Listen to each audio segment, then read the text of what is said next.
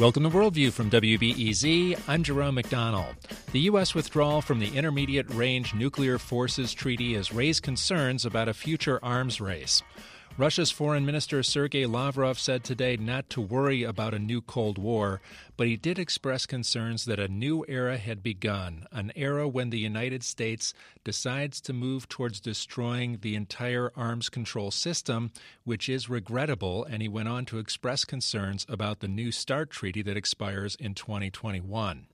In today's Washington Post, Joe Cirincione, the president of the Plowshares Fund, identifies a member of the Trump administration that's made a career of targeting arms control agreements. Joe joins me now to talk about John Bolton and the future of arms control policy in the U.S. Nice to talk with you again, Joe. Well, thank you for having me back on.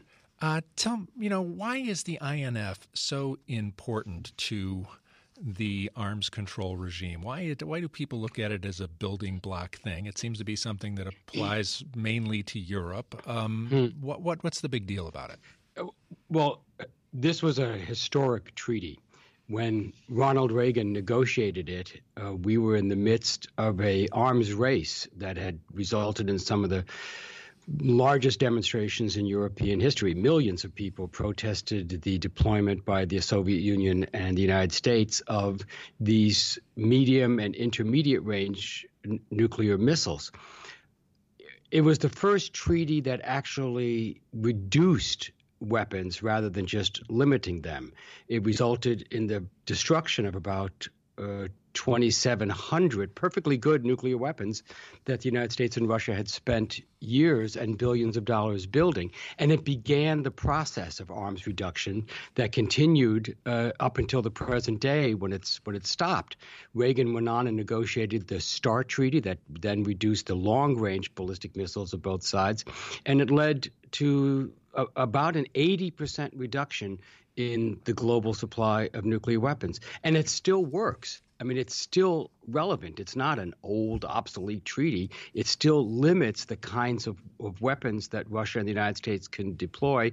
And these ground-based ballistic and cruise missiles are particularly destabilizing because they can reach their target so quickly. The first notice you might have that an enemy was attacking you would be when mushroom clouds appear over your cities. That's why people are so concerned that the administration is so cavalierly discarding this nuclear restraint treaty. But if the Russians are cheating on it, is it true that the only people who are being restricted is the U.S.? We're only restricting the U.S. Well, think of it like a speed limit. If the speed limit is 65, the Russians are doing 75. They have deployed a handful, maybe several dozen, cruise missiles that can exceed the ranges permitted by the treaty. But the answer isn't to then repeal the speed limit, and that would allow the Russians to go 100, 120. In effect, this makes the problem worse, not better. What you should do is use some of the established mechanisms to bring the Russians back into compliance. That's what Ronald Reagan did. At the very time that he was negotiating this treaty with Mikhail Gorbachev, the Russians were in violation of another treaty, the Anti-Ballistic Missile Treaty. They were building a radar that wasn't allowed by the treaty. But Reagan didn't tear up the treaty. He worked with the Russians to bring them back into compliance. And in fact, right after they signed the INF Treaty in 1987, Gorbachev admitted that their radar was a violation, and he tore it down. That's the way you deal with violations like this. You press your adversary. You don't give them a gift. This withdrawal is actually a gift to Russia, not standing up to Russia. It doesn't punish Russia. This is something Putin has wanted to do anyway. He doesn't like this treaty. He wanted to get out of the treaty, and now Donald Trump has given him this gift. The restraints will be off Putin. He can deploy as many missiles as he wants, and the U.S. takes the hit. Russia makes the argument that they have other security concerns outside of Europe around their borders, and they need intermediate range missiles. Is that a legitimate argument? It's a legitimate argument. They're looking at China. China has missiles that are in this range because most of their targets are in this range. They don't need as many missiles that span the oceans. They don't need those to target Russia and India, Japan. That's what they use their force for. And Putin is saying, well, we have to deploy more missiles to go counter the Chinese missiles. That is a point of view. That is an arms race point of view. That is, we have to build up because the enemy is building up. The answer, of course, is to negotiate with China and get them to reduce their missiles rather than engage them in the kind of arms race. This is actually the real issue behind the U.S. withdrawal. It's really not about the Russian violation. It's about the desire of some in the administration to deploy a new type of missile that is in this range primarily against China. There are some in the Pacific Command, for example, that want to deploy new ground-based nuclear and conventional cruise and ballistic missiles that could counter the Chinese. The problem with that, however, is that if we built those weapons, we have no place to base them. Japan's not going to take them. South Korea's not going to take them. You're stuck with the little island of Guam, which would then, of course, become a target for the Chinese or the Russians or anyone opposed. There's no same with Europe. If we build these new weapons, which John Bolton, the National Security Advisor, wants to do, no country in Europe is going to accept them. So you realize what a mess you've made here. You haven't fixed the problem. You've made it worse. You've cleared the path for the U.S. to build new weapons that we don't frankly need and that nobody wants to deploy. I'm talking with Joe Cirincione, the president of the Plowshares Fund, and we're discussing the U.S. withdrawal from the Intermediate Range Nuclear Forces Agreement. And we will stick with arms control. And coming up after the break, we are going to have a segment where the BBC goes back into their archives and talks with one of the Soviet diplomats who actually helped draft the Nuclear Non-Proliferation Treaty. So stay tuned for that. And I wanted to ask a bit about John Bolton here and his strategy. You're writing about this today in the Washington Post, and he's always been against arms control treaties. He wants the U.S. to move unrestricted around the globe. This dovetails nicely with Donald Trump's America First policy. What do you see coming down here? I mean, Lavrov talked about the New START treaty next, and there's a series of things that could happen. Yeah, well, this is about much more than a Russian violation. This is a clash of national security strategies, and John Bolton represents this group of people that now dominate the Trump administration that have always been more unilateralist, that have always seen agreements like this as part of the efforts of the global Lilliputians to tie down the American Gulliver. In his mind, we should have maximum flexibility and multiple military options to preserve our security and interests in the world. So we protect our nation with military might, not pieces of paper. So John Bolton's career has been a serial killing spree of arms control agreements. He had his hands in killing the anti-ballistic missile treaty with George W. Bush. He killed the agreed framework that Bill Clinton had negotiated with North Korea that restrained that country's nuclear program. He killed the Iran anti-nuclear deal that Barack Obama had negotiated, and now he's killing this. And he's not over yet. His killing spree will continue, many fear, with the last remaining nuclear restraint treaty, the New START treaty. That limits U.S. and Russian long-range ballistic missiles and nuclear weapons. That's due to expire in 2021, and John Bolton wants to make sure it does.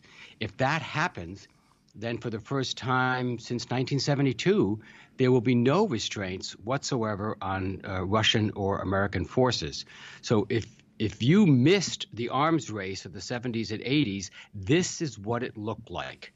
And John Bolton is determined to bring us into a brand new arms race that he believes we will win because we will outgun the other side. That is an extremely dangerous and destabilizing philosophy, but it's the one that now governs the executive branch of the American government.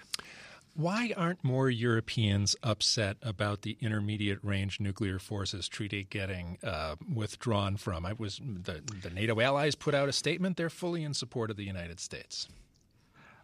They are upset, and this is going to feed into the pattern that they see. They've seen the administration now withdraw from the Paris Climate Change Accord, from the Trans-Pacific Partnership, from the Iran anti-nuclear deal, and now this. And you've heard European leaders talk about the need to start looking to themselves to provide security, to start developing European solutions, because they no longer trust the Americans. They no longer believe that we have their security interest at heart. What the NATO statement does, you got to look a little below that. They express their support for the Trump administration. They are hoping that in the 6 months that it takes to withdraw. So the mechanism is you make an announcement, you declare your intention to withdraw, and then in 6 months it becomes effective. They're hoping that they can convince the United States to back down. They want to maintain the unity with America. They still want America involved, but they're hoping they can change the Trump administration's position. Federica Mogherini, the European Union foreign policy chief, was a little more direct in her statement.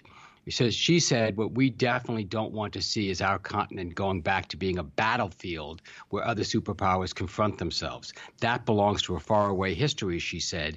Well, it's not history anymore. It looks a lot like the near future.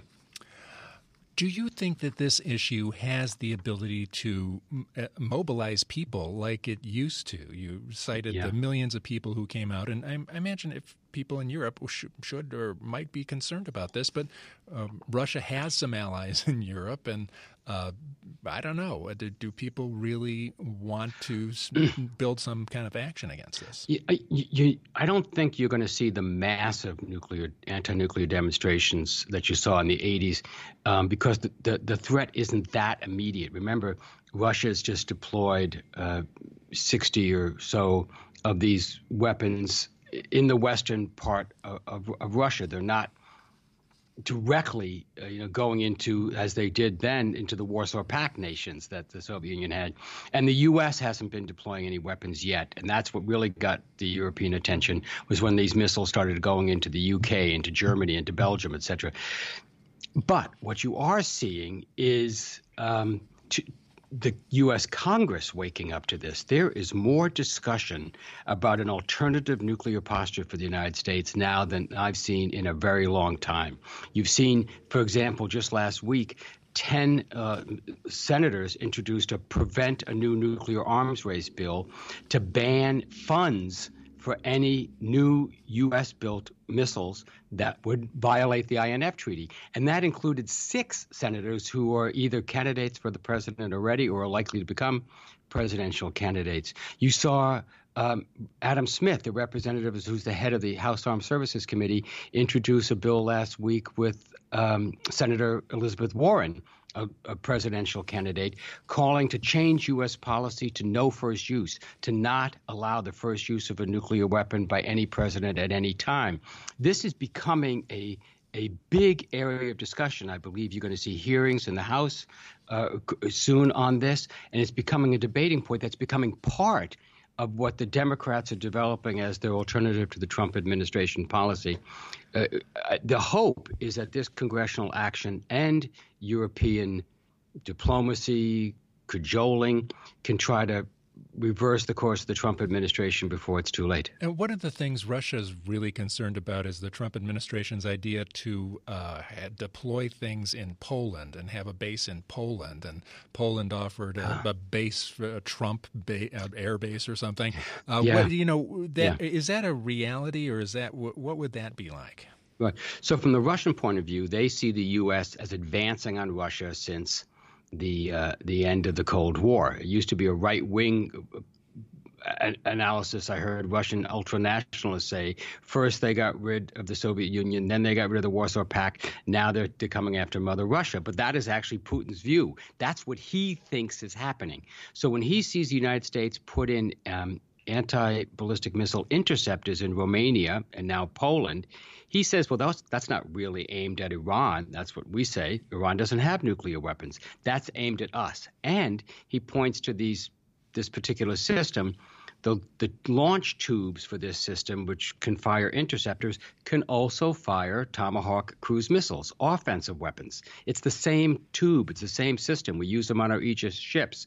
And he says, aha, that's what you're doing. That's a violation of the INF Treaty. So you're violating it before we violated it. They have a point. That is not a frivolous complaint. So the solution to this is to bring the two sides into compliance, to answer each other's concerns. For example, as many experts have suggested, inspections of each site. Inspect the Russian missiles, inspect the U.S. site, develop mechanisms so you can ensure that those systems are in compliance. There are ways to do this. The U.S. just isn't interested in doing this, and I don't think Putin is that interested either. It turns Putin and Trump are in agreement on this. They both want out of the treaty. In fact, the fact that this is such a gift to Putin, that it plays into his strategy so much, makes you wonder if Putin and Trump discussed this issue in any of the 5 secret meetings they have. Unfortunately, there were no other U.S. officials at any of those meetings. We have no notes on the American side from those meetings, so we just don't know. I was reading about some of the comments of Sergei Lavrov on the TASS news service website, and they cited some interesting statistics about Russian public opinion there, and they said that 2/3 of Russian citizens believe Moscow must undertake efforts to salvage the INF Accord. Is there something in Russia that would change the equation with popular opinion? It's possible. There's a mechanism here where if the U.S. was a little more forthcoming here, was recognizing some of the legitimacy of some of the Russians' concerns, you can appeal to the Russian people. You can appeal to some of the Russian Duma members who are not controlled by Putin. Yes, we seem to have given up on the kinds of efforts we always did, which was always to reach out to the people of a country, not just to the leadership of the country. There's no effort on the part of the U.S. to do that, and that's a mistake. There is fertile ground there. There's places we can go. There's people we can influence. We're just not trying to do it anymore. In fact, my colleague, Senator Sam Nunn, his big push at the Nuclear Threat Initiative is to try to get a Duma congressional dialogue going, get members outside the executive branches talking to each other for precisely this reason. All right. Now, what should we be worried about New START? I mean, if people are concerned about the New START treaty, what is going to happen with that and when it expires in 2021?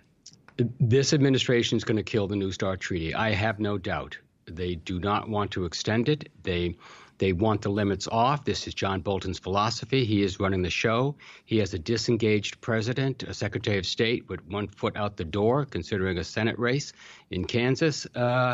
He's the brains behind the operation here.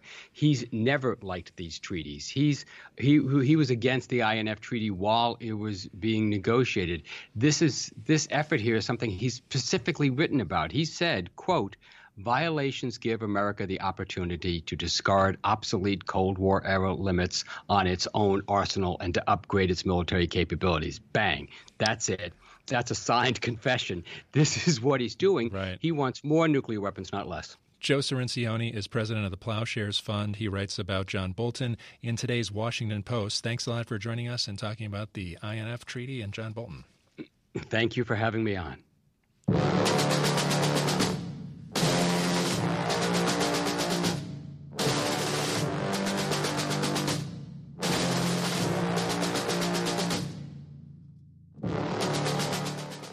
Coming up after the break, we'll find out about one of the Soviet diplomats who helped draft the Nuclear Non-Proliferation Treaty. I'm Jerome McDonnell. You're listening to Worldview on WBEZ.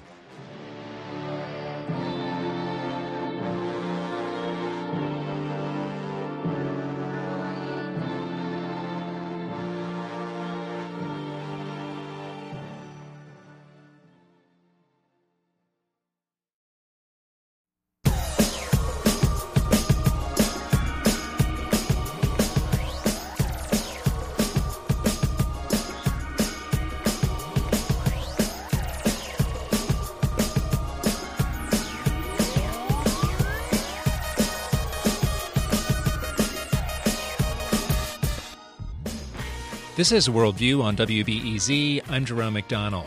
Before the break, we talked about the U.S. plan to withdraw from the Intermediate Range Nuclear Forces Treaty with Russia. The 1988 agreement is just one in a canon of treaties that put a limit on nuclear proliferation. One of the first treaties of its kind was the Nuclear Non-Proliferation Treaty. It set the tone for engaging states on nuclear weaponry. The BBC's Louise Hidalgo recently spoke with the retired Soviet diplomat Roland Timurbayev for the program Witness. He helped draft the treaty, which was signed by Soviet Premier Leonid Brezhnev and President Lyndon Johnson in 1968.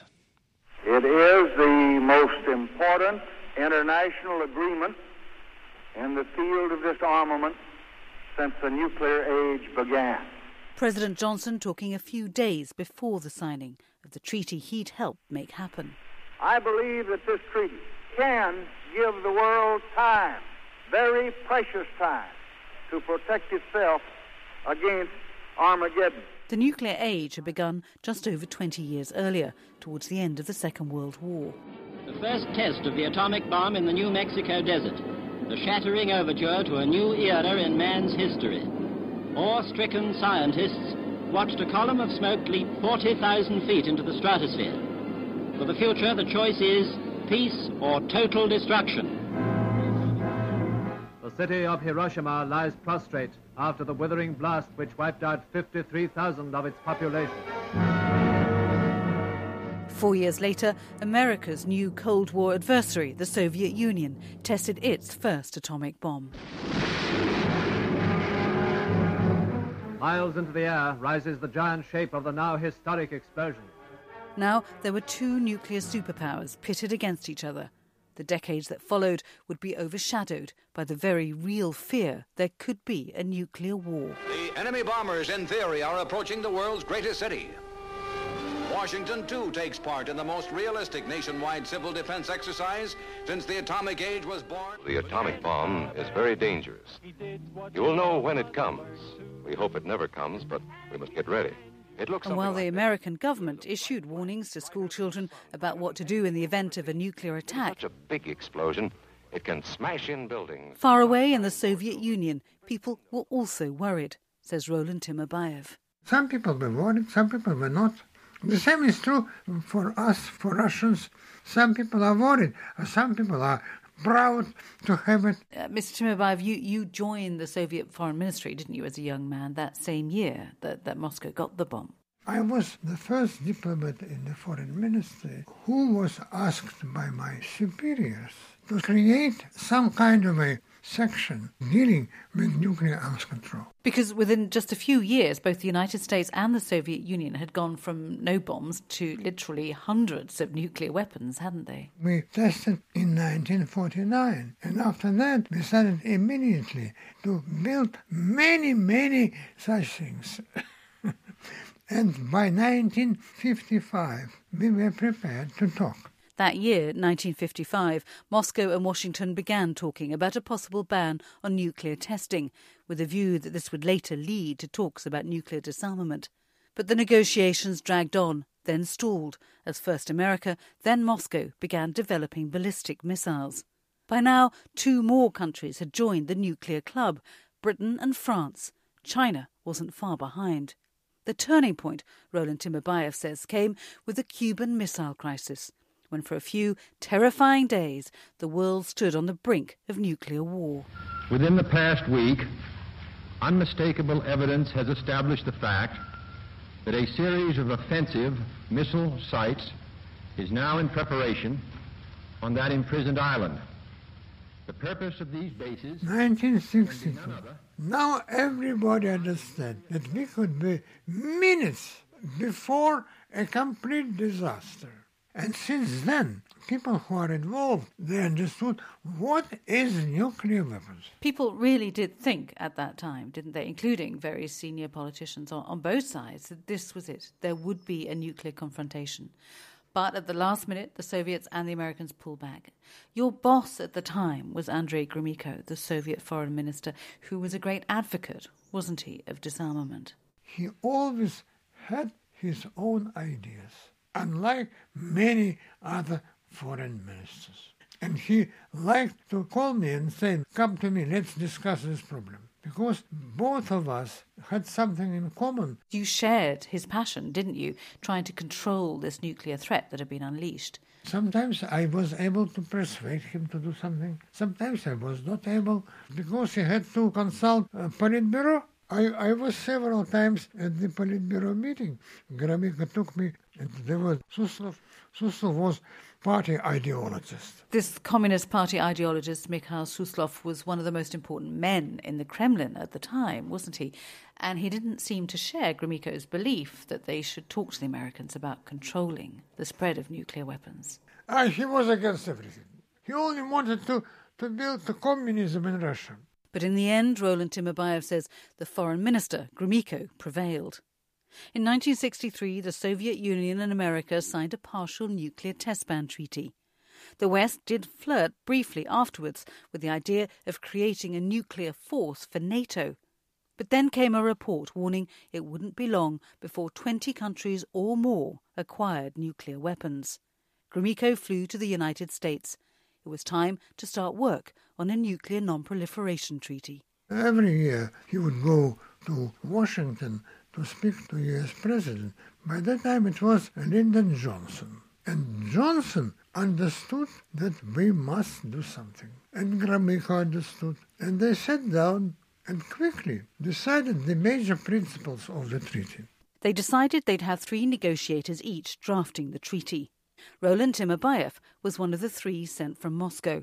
They met in the Waldorf Astoria Hotel in New York. And we sat down in New York for 2 or maybe 3 months, and we discussed every word of the treaty. You quickly drafted Article 1 and 2, most important really, in which nuclear states agree not to transfer or receive nuclear weapons or technology. It was not that hard, because in principle this was decided by Johnson and Gromyko, and we were only finding the most suitable words for what they decided. The drafting later continued in Geneva, by which time there was an 18-country committee. And one of the hardest bits to agree was Article 3, wasn't it? Verification, to ensure signatories met their obligations. And that took months, didn't it? The Soviets didn't like verification. But anyhow, NATO countries wanted verification, so it took us many, many months to agree upon Article 3. A lot of the fine negotiation was done between you and your American counterpart, George Bunn. And you used to slip off, just the 2 of you, didn't you? You'd even resorted once to a sailing trip on Lake Geneva just to escape prying eyes. They were trying to follow us, to watch us. What are we doing? And after that, we were friends until he passed away a couple of years ago. By the end of 1967, most of the text of the treaty was ready. In July 1968, it was signed by 62 states, including the United States and the Soviet Union. This treaty is not the work of any one country, but is in fact the product of all nations which shared our concern. It took another 2 years to ratify, but that moment of signing the treaty must have been an extraordinary moment for you. I understood the meaning of the whole treaty only later on. Only later I understood that nuclear explosive is something not for war, not a weapon. All the 20th century we were worrying. Those worries have continued, however, into the 21st century, in particular with regard to Iran and North Korea. Roland Timofeyev has spent the rest of his life working for nuclear non-proliferation. He's now in his 90s and lives in Moscow. Roland Timofeyev was speaking to me, Louise Hidalgo, for Witness.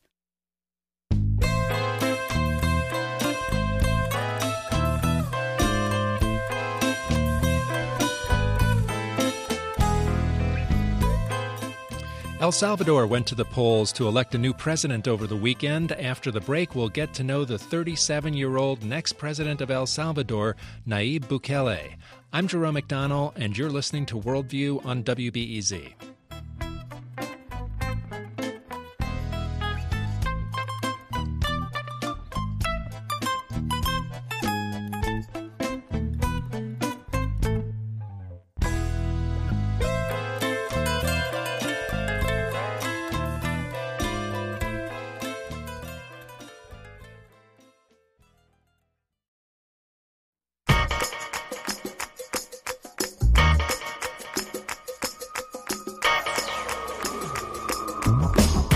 This is Worldview on WBEZ. I'm Jerome McDonnell.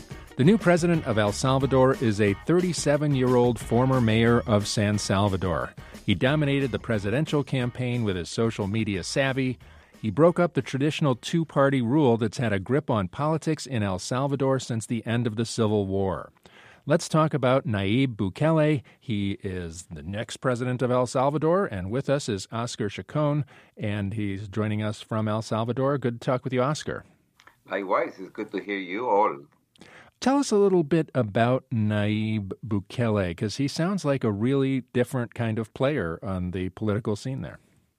In many ways, he is a different player. He has a very short political career in El Salvador, going back about 6.5 years.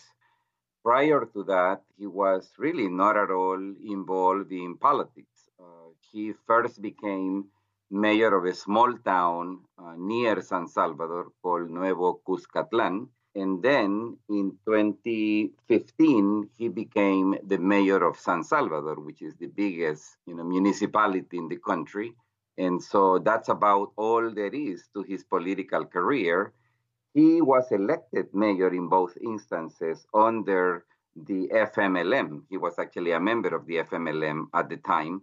But towards the end of his mayoral term in San Salvador, he entered into a fight with the leadership of the FMLN, and he was actually expelled from the party. And the FMLN is the leftist party in El Salvador FMLN that came out of the rebel movement. Front for National Liberation, which was in office for the past 10 years, and actually will be ending their 10-year term in June of this year. And it sounds like he beat the Arena Party, which is the conservative party. Their man came in number 2 in the election campaign. What was the tenor of this campaign? Because it sounds like, he's winning on his youth, his appeal to young people, and his social media savvy. He's kind of a different kind of creature. Well, it is. And I have to say, Jerome, that we are going to be finding out more details on 2 fronts that I believe he has projected as primary characteristics that make him different from previous candidates, but we don't really know for sure yet how extensive these 2 factors were. You mentioned social media.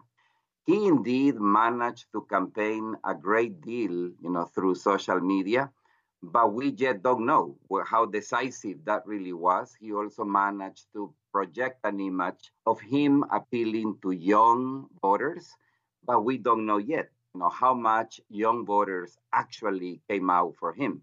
What I can tell you is that he absolutely won every one of the 14 provinces of El Salvador.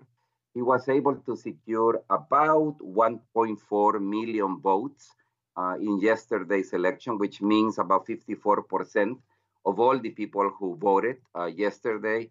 Arena came second, and Arena, I should say, ran into a coalition with 4 other small political parties, and these parties together were able to only get nearly 32% of the vote.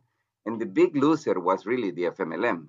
They only grabbed about 14.5% of the votes yesterday. But as I said, it is early to know for certain how significant the youth vote was or how decisive the social media component really was, because overall, we also went down in terms of voter turnout. The voter turnout in this election will come out to be about 50% compared to 60.4% turnout in the last presidential election in 2014. Well, one of the things he campaigned on was anti-corruption, and he had an anti-corruption slogan. Does he have a history of being a quality anti-corruption politician? Not exactly. It's interesting that a lot of international media outlets focus and characterize Bukele as a politician that can be distinguished from the others because of his absolutely clean past. But that's not exactly true. I mean, some of the most important investigative journalism outlets in this country actually uncover a couple of instances where one couldn't really say that Bukele was absolutely clean, from corruption. But what it is true is that he managed to present himself as the one candidate different than the others that were all corrupt. And to be honest with you, there is indeed a lot of corruption, as attested by the fact that there is a former president now in jail, a former president from Arena. There is another Arena former president who died while being indicted. And then there is also accusations now about the former FMLN president, Mauricio Funes. And there will likely be more charges like this, once this current government goes out of office. So again, I think he absolutely managed to present himself as the one candidate fighting against corruption. I understand that he proposed something along the lines of what's happening in Guatemala, where they have a UN organization that helps fight corruption in Guatemala, and it's been credited with a lot of their high-level prosecutions. Would something like that fly in El Salvador? It seems like something is working if you've got a bunch of ex-presidents in jail already, that there's already some prosecutorial muscle there. It is yet to be seen as to whether what Najib actually proposed. He spoke a lot, about the importance of bringing in the UN and empowering the UN to do more investigation of high-level corruption cases. What I can tell you is that he absolutely discovered over the past 4 or 5 months that corruption and anti-corruption messaging was an absolutely powerful message for him to use. And he used it very effectively. But what it is yet to be seen is whether this will actually translate into the UN coming in and actually doing the kind of investigation that CICIG has done in the case of Guatemala. Again, keep in mind that while there are lots of criticisms that can be made about the Salvadorian judicial system, no other country in Central America, especially when you talk about Honduras, Guatemala, and El Salvador, has actually managed not only to indict, but to actually condemn and put in jail as a matter of sentence a former president. I'm talking with Oscar Chacon from Alianza America, and we're discussing the elections in El Salvador this weekend, and he's joining us from El Salvador. And Najib Bukele won. He's a 37-year-old former mayor of San Salvador, and I wanted to talk about his record there and approach to organized crime and gangs and fighting gangs. What did he do there? Did he have a strategy that worked? Well, actually, what I can tell you that he did as a mayor of San Salvador is to really focus like a laser beam on a couple of things that were very obvious to the population residing in San Salvador as very clear accomplishments. The number one issue was actually public lighting. As it is well known in terms of how do you prevent public crime and safety, is by basically putting light, in as much of San Salvador, as much of a given city as you can. He did that very successfully. He actually managed to bring public lighting to places that never had it. And so that was a very obvious accomplishment during his administration. But the other one is, and this is something very important, mainly from an emotional point of view, many, many mayors of San Salvador promised over and over again that they were going to clean up downtown San Salvador, but never succeeded in actually doing it. Nayib Bukele did, and he did it without entering into a fight with public vendors. He has actually lifted up the appearance of downtown San Salvador in a way that has not been done ever in recent history. And so these accomplishments made a lot of people feel that he was indirectly creating conditions that allow, for example, for more younger people to be engaged, for more younger people to have access to cultural development programs, arts programs, combined with these efforts of reviving the appearance of downtown San Salvador. So this is really what he absolutely used as window dresser to say, I did this in San Salvador, I can do it for the whole country. One thing I want to point out, Jerome, that is very important, Nayib Bukele managed very well to sell the idea that he's going to fix El Salvador's main problems. What he did not ever say to anybody is how exactly he's going to do it. And that's going to be perhaps his biggest challenge once he is sworn into office on June 1st. I wanted to say something about what's happening in Venezuela. And I noticed that he took a position on Venezuela, and obviously the United States and the Secretary of State here has been saying all countries have to choose a side now, and we're all going to figure this out. What did he decide to do about Venezuela? essentially, he recently put himself on alignment, if you want, with the U.S. government-led efforts vis-a-vis Venezuela. He has said that he's going to basically join the rest of countries in Latin America who are calling for Maduro to step out. And in that respect, he has clearly made a very important decision that makes him somebody that the U.S. government can see, at least on the case of Venezuela, as a friend, as a country and as a leader that will be reliable in as far as the U.S. goes towards Venezuela. I also noticed, though, that at the same time he did that, he said that election was a bad election and Honduras's election was bad, too, and their president is a dictator, too. Yeah. No, and I think that that's important to highlight because one of the hypocritical aspects of the whole anti-Maduro campaign, internationally speaking, is that it's a fairly one-sided campaign because, we have had indeed cases such as Juan Orlando Hernandez in Honduras, who is in office as a result of a totally illegal election where, in reality, the constitution of that country do not allow presidents to seek re-election, and yet he is the president now, and the U.S. blessed his election, and nothing was said about that. So Bukele did say that, and I believe that that is consistent with his approach, that he's going to call any wrongs, no matter what ideological orientation a situation may have, he will stand for what he believes it is right. So it is an interesting position that combines both what the U.S. likes and something the U.S. doesn't. Now, has he spoken out on the people who are seeking asylum from El Salvador in the United States? There are groups that are consistently coming. The number of people seeking asylum keeps going up from this region in Central America. Does he have a plan to change that at all, or what's his idea?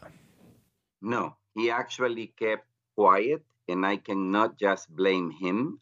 Every single candidate that was running for the presidency decided consciously to basically avoid speaking about the migration challenges that Central America and El Salvador in particular still have. And the analysis behind this is that they did not want to engage in a conversation that could inevitably land them in the opposite side of where the U.S. government happens to be.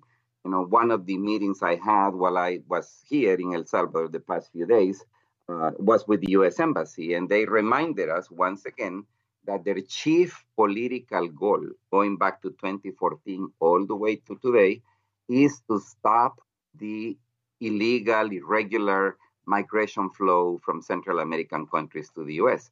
And I believe that is the reason why not only Nayib, but the other candidates consciously decided not to even address the migration challenge. And it is a central challenge because this is a situation that continues to affect the life of these countries. And I don't believe there will be anything magical that will make Salvadorians less likely to want to leave because, again, the realities that are pushing people out don't change overnight. I wanted to ask also about whether he had a plan about temporary protected status people who might come back to El Salvador. The U.S. is trying to reject the temporary protected status of a couple 100,000 Salvadorans in the U.S., and they would go back to El Salvador after decades in the U.S. Does that come up at all in the election? No, actually didn't. There may have been one or two instances in which, in a very generic manner, he may have said, of course, we will do the best we can to be supportive of our people coming back. But, let's be frank. I mean, the reality is you cannot really build a separate country for people being forcefully returned from the U.S.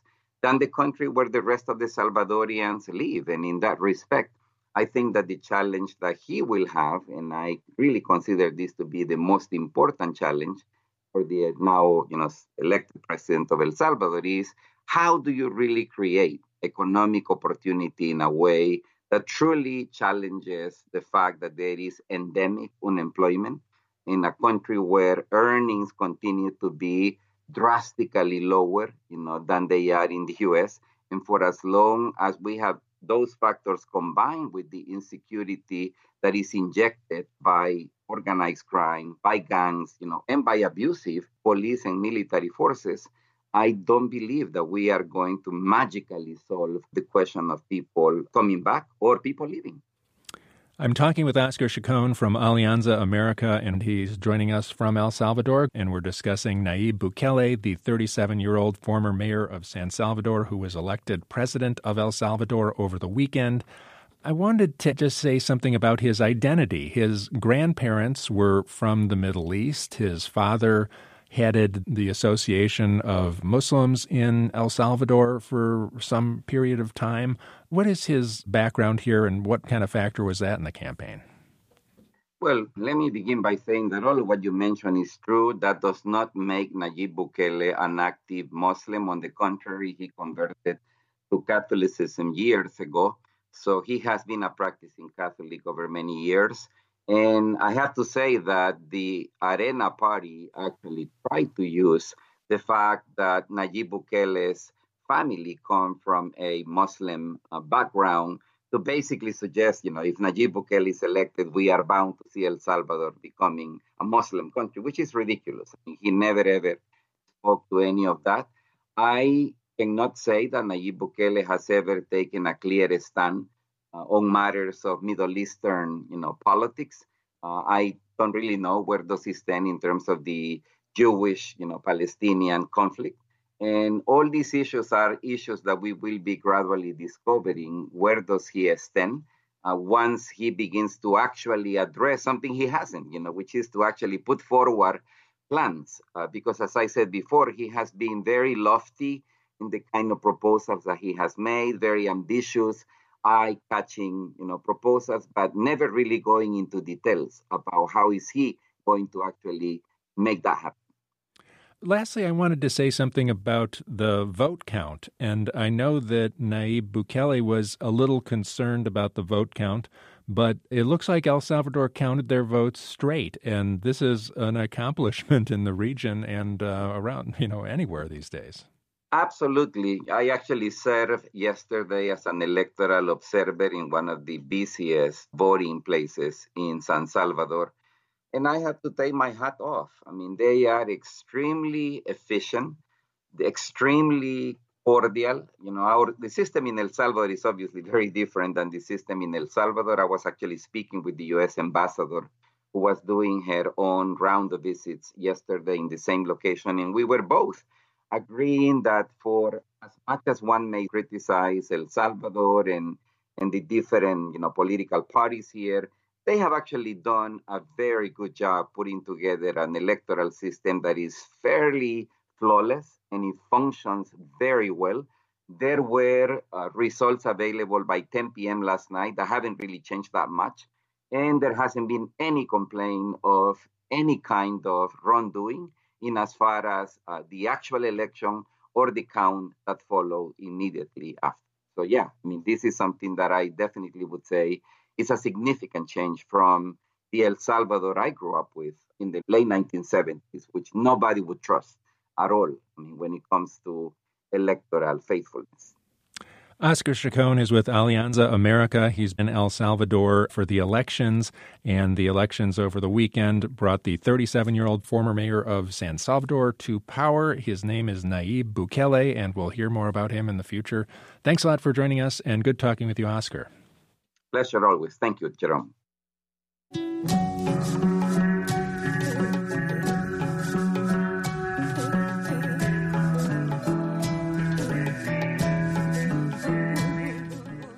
In a lot of countries, the military plays an outsized role in politics. How do you get them to kind of pull back and not be so involved in politics? Well, in a lot of places, you make them an offer and you try to give them a better deal. And tomorrow we are going to be talking about a possible strategy along these lines for Venezuela's military. Hope you can join us for that tomorrow on Worldview.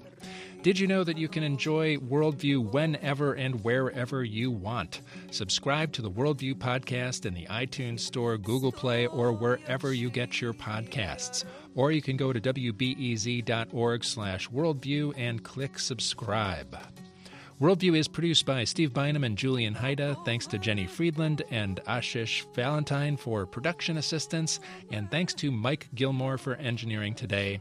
I'm Jerome McDonnell, and you've been listening to Worldview on WBEZ.